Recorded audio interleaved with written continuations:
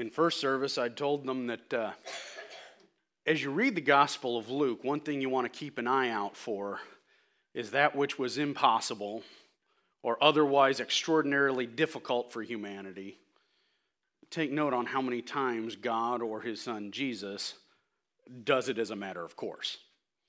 And that helps understand. Luke was a doctor, but he's apparently was moonlighting as a historian. And we say the Gospel of Luke, it's a history, this kind of as it happened, or the interviews, putting it all together.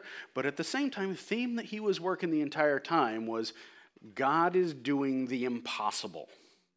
And so if you read through the book of Luke, it will help you understand certain difficult passages in there. If you understand that, several times in there, you see some comment about, wait, this is impossible, but then God does it anyway, or Jesus does it anyway. So yeah, just doesn't hurt. If you maybe start this time of year, read through a gospel. If you choose Luke, look for the impossible being possible with God. But also this time of year, the kids are putting together their Christmas lists. I bet sitting at Thanksgiving table at some point, Grandma looked over at the young ones and said, "What are your Christmas lists?" And the kids probably said something like, "Grandma, it's on Amazon." Happened to a couple of you. I saw some big nods in first service with that too. They're making up their list, wondering what the new toys or whatever trinkets would be like, and we all did it. How many of you, my age, we called it the Sears Wish Book. A few of you, a little older, it was still called the Sears Catalog.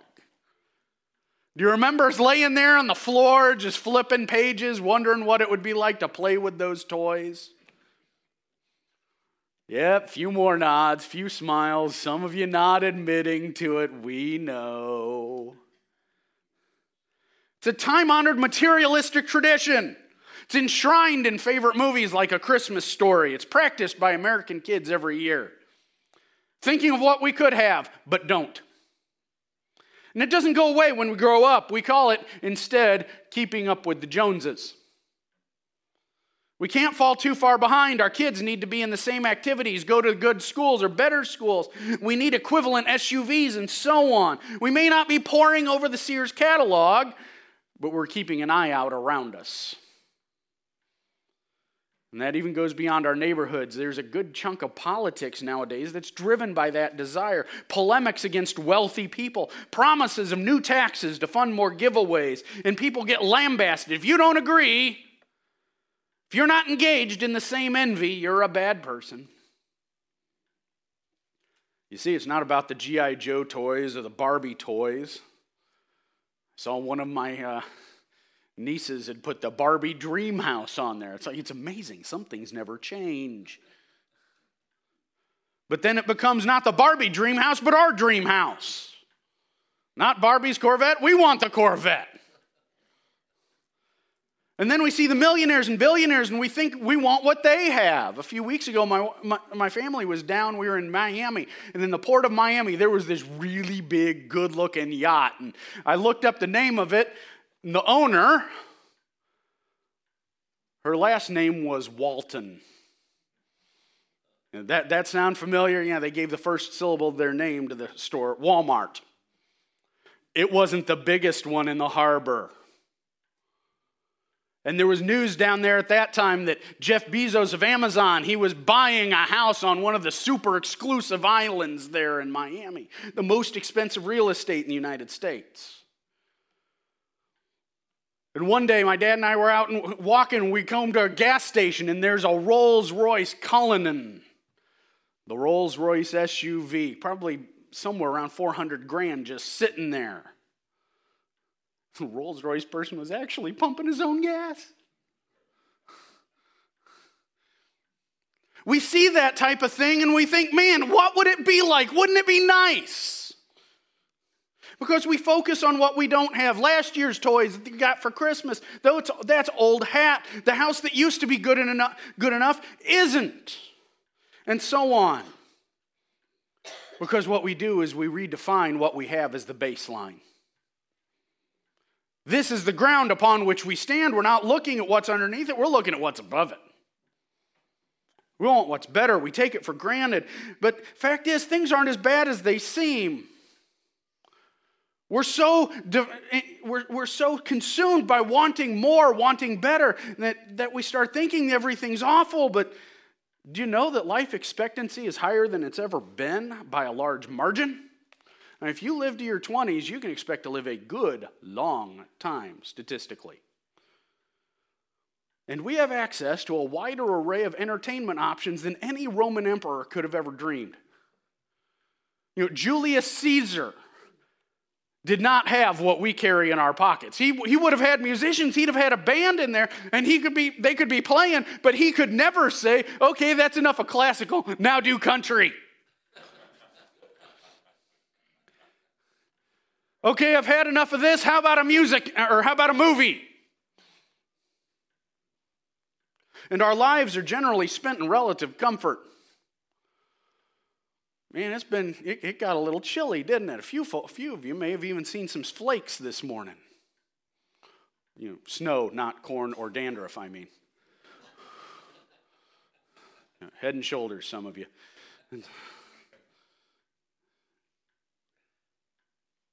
We have when it's hot out, our houses are cool. When it's cold out, our houses are warm. Life is really pretty good for us. But we think everything is awful because we focus on what's going wrong. Our news, what's on the news? Is it good news or bad news all the time? Yeah, it's never good news. Or the good news is so small and so pathetic, it's just like, well, this isn't going to do any good. And if you're on social media, we get spoon-fed things that are designed to make us angry. If you get on Twitter or Facebook, it's showing you stuff to drive up your blood pressure, to make you mad because that gets you engaged, and then they get ad views. It's just like on the news. Bad news, folks, sells ads. No wonder we as a culture have no concept of gratitude. This time of year, how many people... Okay, I do a lot of online shopping. I know some of you do online shopping. What have your inboxes looked like the last week? Absolutely inundated, right? 4 or 5 ads from the same store in one day. None of them are ever, hey, we're glad you're our customer. We're not asking for anything, just you be you. No, it's always, we've got these great deals, and if you don't click now, you'll miss it. And you don't click, and you get another email 5 minutes later, and you're like, I thought I had missed it. I wanted to miss it. Quit sending me emails. At least when they had to buy a stamp to do it, there was a limit to what they could fill our mailboxes with. So, of course, we don't understand gratitude because we're always focused on what could be better, what we're missing. And these aren't new dynamics. At one point in the history of God's people, the nation of Israel, they had just been released from slavery in Egypt. And it's interesting sometimes to think, what would it have been like to be one of these Israelites walking out of Egypt? You have just seen your God pour out his power on your behalf. When you saw the hail falling from the skies and killing everybody else's cattle but yours. You had seen things dark where the Egyptians were, but light in your area. You had seen the rivers turn to blood. You had heard the cries as families discovered that their firstborn children were dead. And as you pack to leave, you're given great wealth from your captors. When the Israelites left, friends, they didn't walk out with just their shirts on their backs. Their Egyptian captors were giving them their valuables, the family silver, their gold jewelry. That's what they used to make the things for the tabernacle. And they didn't use it all. They walked out with incredible wealth. And then when they walked out, they walked on dry ground looking up at the Red Sea on each side. That must have been weird. I've said before, I would have been the Yahoo who walked over and just... Philip, would you knock it off?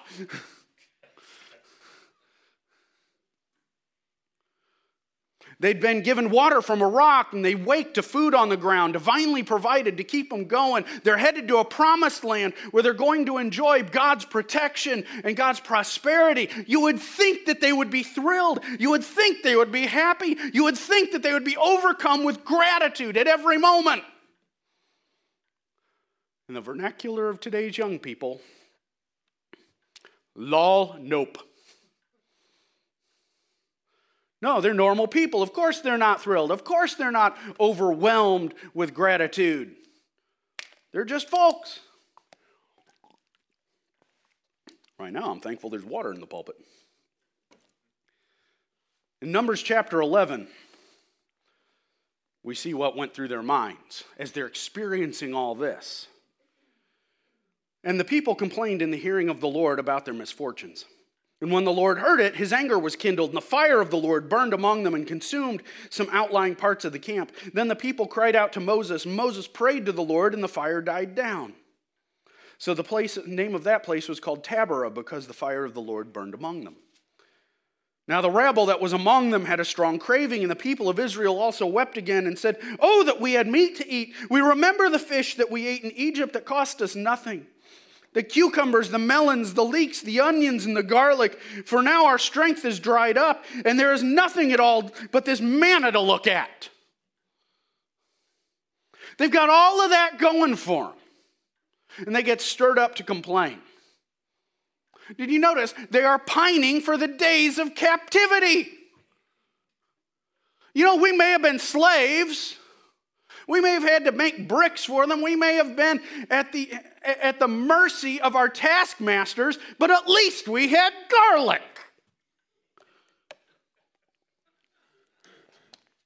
Yeah, sounds a little silly, doesn't it? It's supposed to sound ludicrous, because it is. They're ignoring the backbreaking labor. They're choosing not to remember the decrees that none of their sons should be allowed to live after birth. They just remember a varied and diverse menu of free food. I mean, we're talking the people that anything could go on, and they're still the ones posting pictures of their plates to Instagram. Who cares about the slavery? The promised land sounds like a farce. I miss the cucumbers and the melons. You know, sometimes we forget the words of the prophet Billy Joel. The good old days weren't always good. They're thinking about the good old days a few months ago when they could eat whatever they wanted just so long as they had worked. Their focus is not on what they have. It's not on the promises of God. Their focus is on what they think they've lost. And it's a pretty rosy view at that. We get a rosy view of the past sometimes. Car guys will see this happen a lot. You know, you see people, oh, I miss the old cars. You know, and you think, oh, the cars of 50 years ago. No. 50 years ago was the 70s. Nobody's pining for those. The big old land yachts, the curb feelers. Yeah, nobody misses that.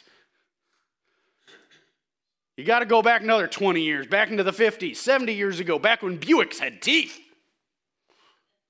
You know, the styling, people miss that, but then you forget every 5,000 miles you had to fix your ignition points. You had to tweak your carburetor. You were lucky if your car wasn't just an absolute rusted hulk at 50,000 miles. God forbid you get into a wreck, all that pretty chrome goes right through your chest cavity quite nicely. I mean, nowadays, modern car, it's more efficient, it's more comfortable. You'll run it to 100,000 miles, barely needing anything other than oil changes. And it's still good after that. By just about any metric, modern cars way better. But we have this rosy view of the past. And the Israelites, they're out there eating divinely provided manna every morning. Oh, I miss the onions and the garlic. There's no gratitude to God there, despite what he had done for them. They have lost track of God's blessings. And friends, if we lose track of God's blessings, that means we lose gratitude. when we forget what God has done for us, when we're not focusing on it, we are going to see our gratitude to God dissipate. They wanted variety. And rather than voice that desire in an appreciation for what they had, they could have said, God, we're really appreciative for this. We're looking forward to the promised land. This manna is kind of amazing stuff. But we know you're God. We know you can provide a lot. Could you vary the menu a little, please? I think they'd have gotten a different reaction. It's like we humans rework the song to say, count your problems one by one. You'll be annoyed at what God ain't done. And boy, isn't that how we work. The times when I have seen people in church just get really sour and get really grumpy, it's because we're looking at what God hasn't done for us. We're thinking he ought to do more. We're thinking things ought to be different. We're looking at what we don't have. It's a human desire. It's a human problem. We look at what we're missing, not at what we enjoy. The good news is it doesn't have to be this way. It may be a common human failing, but it's treatable. Yes, we have that tendency to be greedy and ungrateful, so God shows his people how to be grateful. In fact, as you look over the law of the Old Testament, you start finding festivals intended to teach gratitude. It's like God looked at the people and said, you're not happy? You're not grateful? I'll teach you to be happy. In Deuteronomy chapter 16, it talks about what we call the Feast of Booths, or the Feast of Tabernacles. It says, you shall keep the Feast of Booths 7 days when you've gathered in the produce from your threshing floor and your winepress. You shall rejoice in your feast, you and your son and your daughter, your male servant, your female servant, the Levite, the sojourner, the fatherless, and the widow who are within your towns. For 7 days you shall keep the feast to the Lord your God at the place that the Lord will choose, because the Lord your God will bless you in all your produce and in all the work of your hands, so that you will be altogether joyful. God focuses the people on where they had been and has them look to what is right in front of them. He says, look, once a year, when you've pulled in the harvest and you're thinking, wow, things are going really good, you're going to look at it and you're going to celebrate, and there's going to be a party. Some of the festivals were pretty solemn, somber affairs. The Feast of Booths, guys, party time. Even today, the Jews celebrate this. And if you look elsewhere when talking where God lays out rules for this, he says, this is the time to eat the fat, to enjoy the good cuts of meat. You're not just eating the beef tongue. It's time for the ribeye, folks. And all the people said, amen, yeah. Oh, yeah, the good cuts.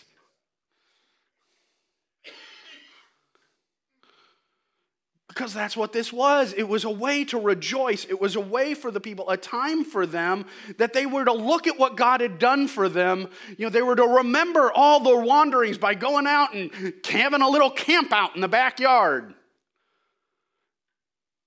God changes their location. He changes their focus. Because gratitude doesn't just happen. Because if they look to what God's doing for them, if they take their eyes from what they're missing to what they have joy, they have gratitude. They see, hey, God's done a lot for us.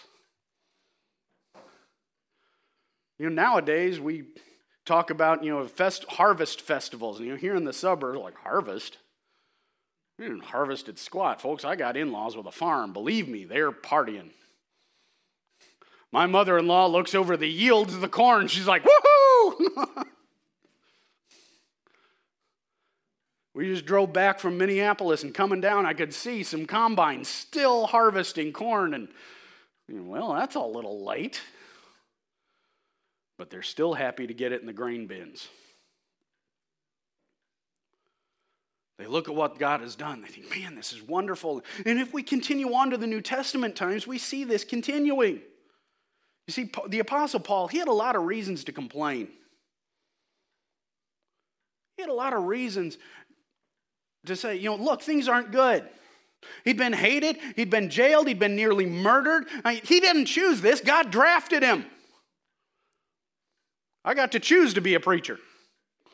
Some days I wonder why. No. I'm only half joking with that. But Paul, he didn't get to choose. God tapped him on the shoulder, whacked him over the head, said, all right, you're doing my job. And it wasn't fun.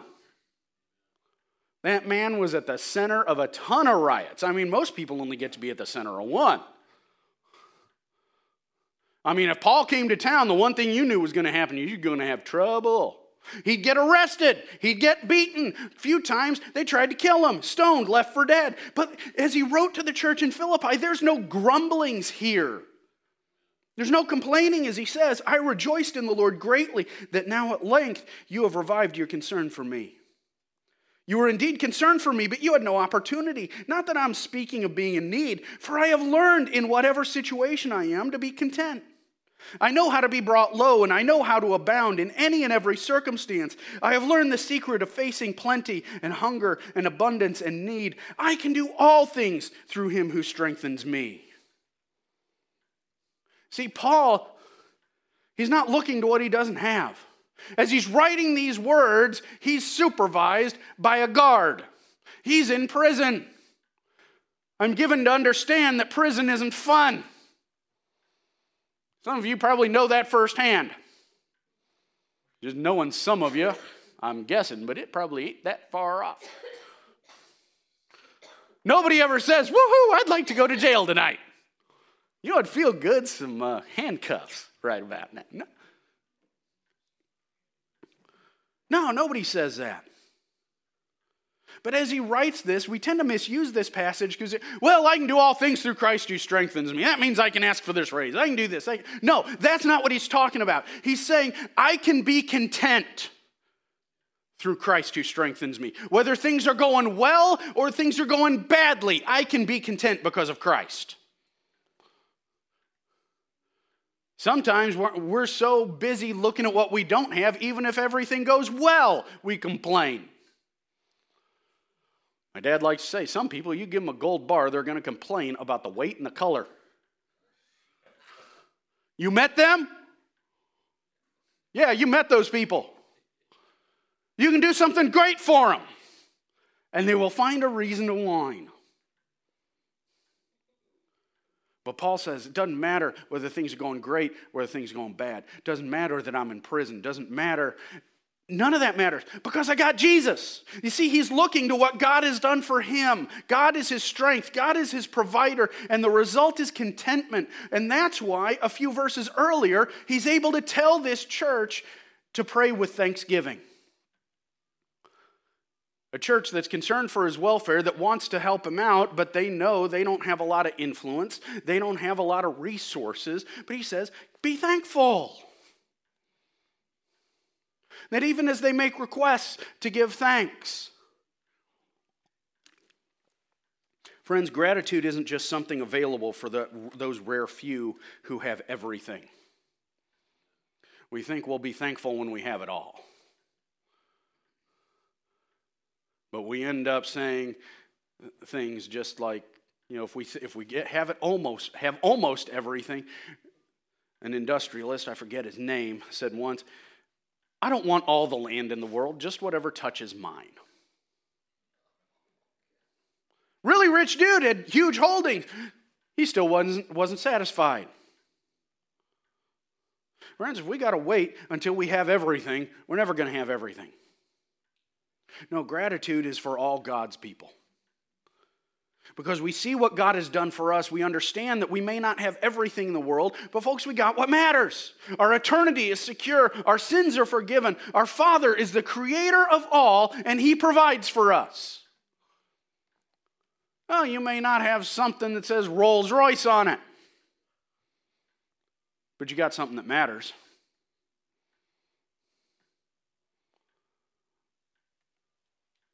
And there's no shortage of passages telling us to be grateful or giving reasons to be grateful. When I started working on this message, I was like, man, the hard part about preaching a sermon on gratitude is not putting it together. It is figuring out what you're leaving out. Because there's passage upon passage talking about gratitude, and the challenge is ending up with something manageable, something that doesn't last an hour. In the first service, I succeeded. We'll see how this one goes. Hope you're comfy. Because there's examples in the Bible also of people being ungrateful or people being grateful and how that panned out. And there's no shades of gray. We always see those who are grateful being commended. Those who are ungrateful, those who are greedy, getting smacked down. We're always told constantly to be grateful. And even today, I think what we are to do is to be grateful followers of Jesus. We're coming off celebrating Thanksgiving, and we're about ready to go into Christmas, where we celebrate God's greatest gift by twisting it into materialism. How do you celebrate Jesus? Well, it's about presents. Any of you watch the Macy's Thanksgiving Day Parade? A few of you watch that? It is amazing to me how we celebrate the birth of Christ as a culture while completely removing every reference to him. You know, Lindsay and I like going down to Disney Christmas. Oh, it's pretty, it's nice. There's nothing about Jesus there.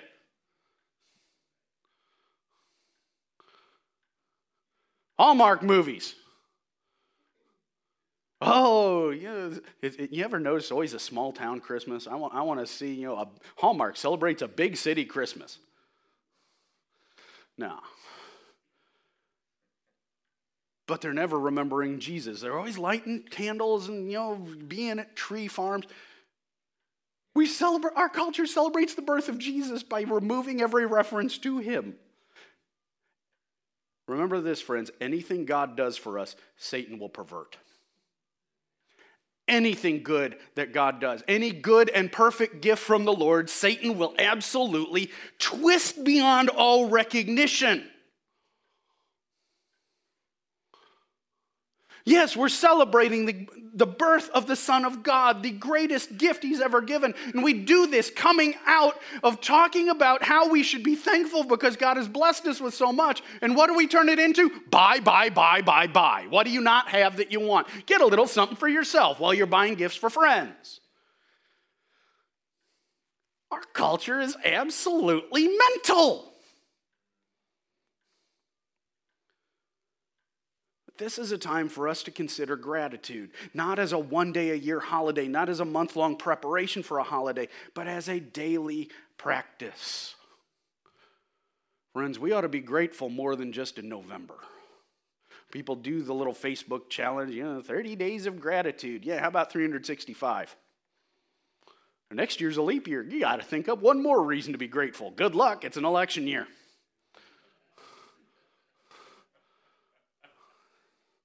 I'm thankful all the politicians are far away. How can we be grateful? How can we be a grateful follower of Jesus in a culture that is constantly wanting more? Well, plan your gratitude. We do this with the meal, don't we? How many of y'all woke up Thursday morning and said, well, what are we having for lunch today?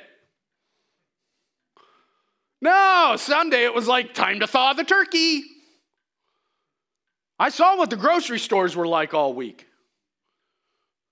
This past week is the one where the only safe day to buy anything food-wise is like Friday. Because everybody's got got tons of leftovers and they're all busy raiding Walmart. Plan it out. Make gratitude a common part of your prayers. Take time to be thankful. Maybe even rebalance things. So you're not just asking, but giving thanks. And maybe saying, hey, what have I asked God for? Did he grant it? If yes, be thankful. If no, and you recognize the reason why, maybe that wasn't a great idea, be thankful. If he said no and you still don't understand, be thankful. Because there's still a reason. Plan that gratitude. Be deliberate. Make space for it. And recognize your reasons for gratitude. Don't look to what we don't have. I mean, yes, we always yearn for more. I'm not saying any desire for more is bad. Folks, don't misunderstand me. But at the same time, you can say, I'm really grateful for what I've got.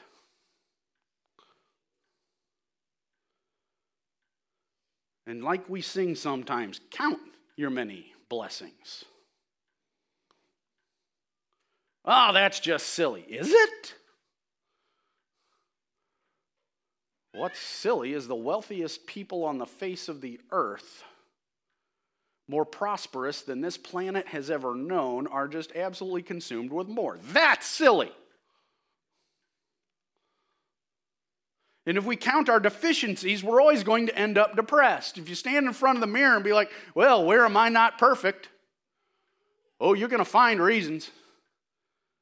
I got wrinkles, I got spots, I got pains, bunches and lots. Yeah, we got a bunch of that. But you're not inspecting the grass from the underside.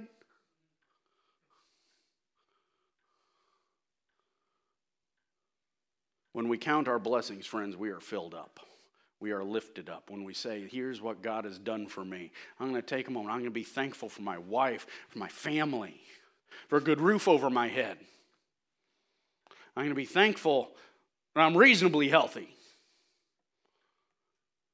I'm going to be thankful that I might have hurts, but they're not constant. I'm going to be thankful that I have glasses, even if I got to clean them a lot. And practice your gratitude. Go ahead and give thanks, not just yearly, but daily. And do it in the little ways. You ever notice that nobody starts off running a marathon by saying, well, I got to run 26.2 miles. Tomorrow I'm running 20 miles. No, they got to start off with a lot less than that. Olympics are coming up this next year. Saw an ad for that. The weightlifters for Summer Olympics, the first time they lift weights, it's not 100-pound dumbbells. You start small, and you build. If you want to practice your gratitude, folks, start in a small way. When that waiter at lunch brings you a refill on your drink, do you say thank you?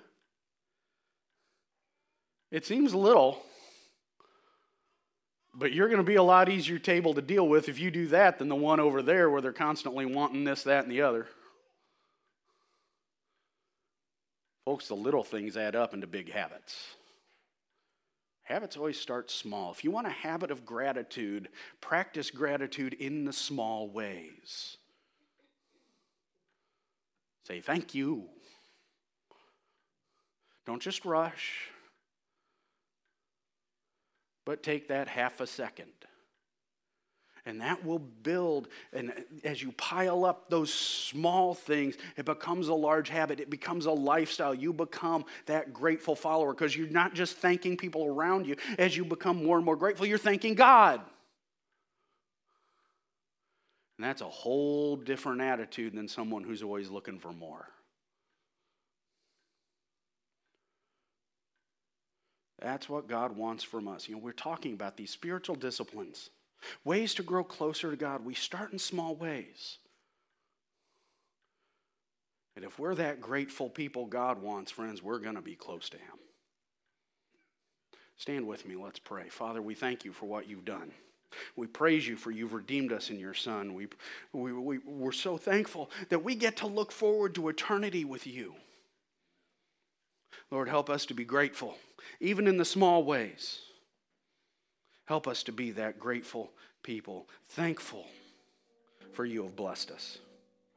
We praise you for this in Jesus' name. Amen.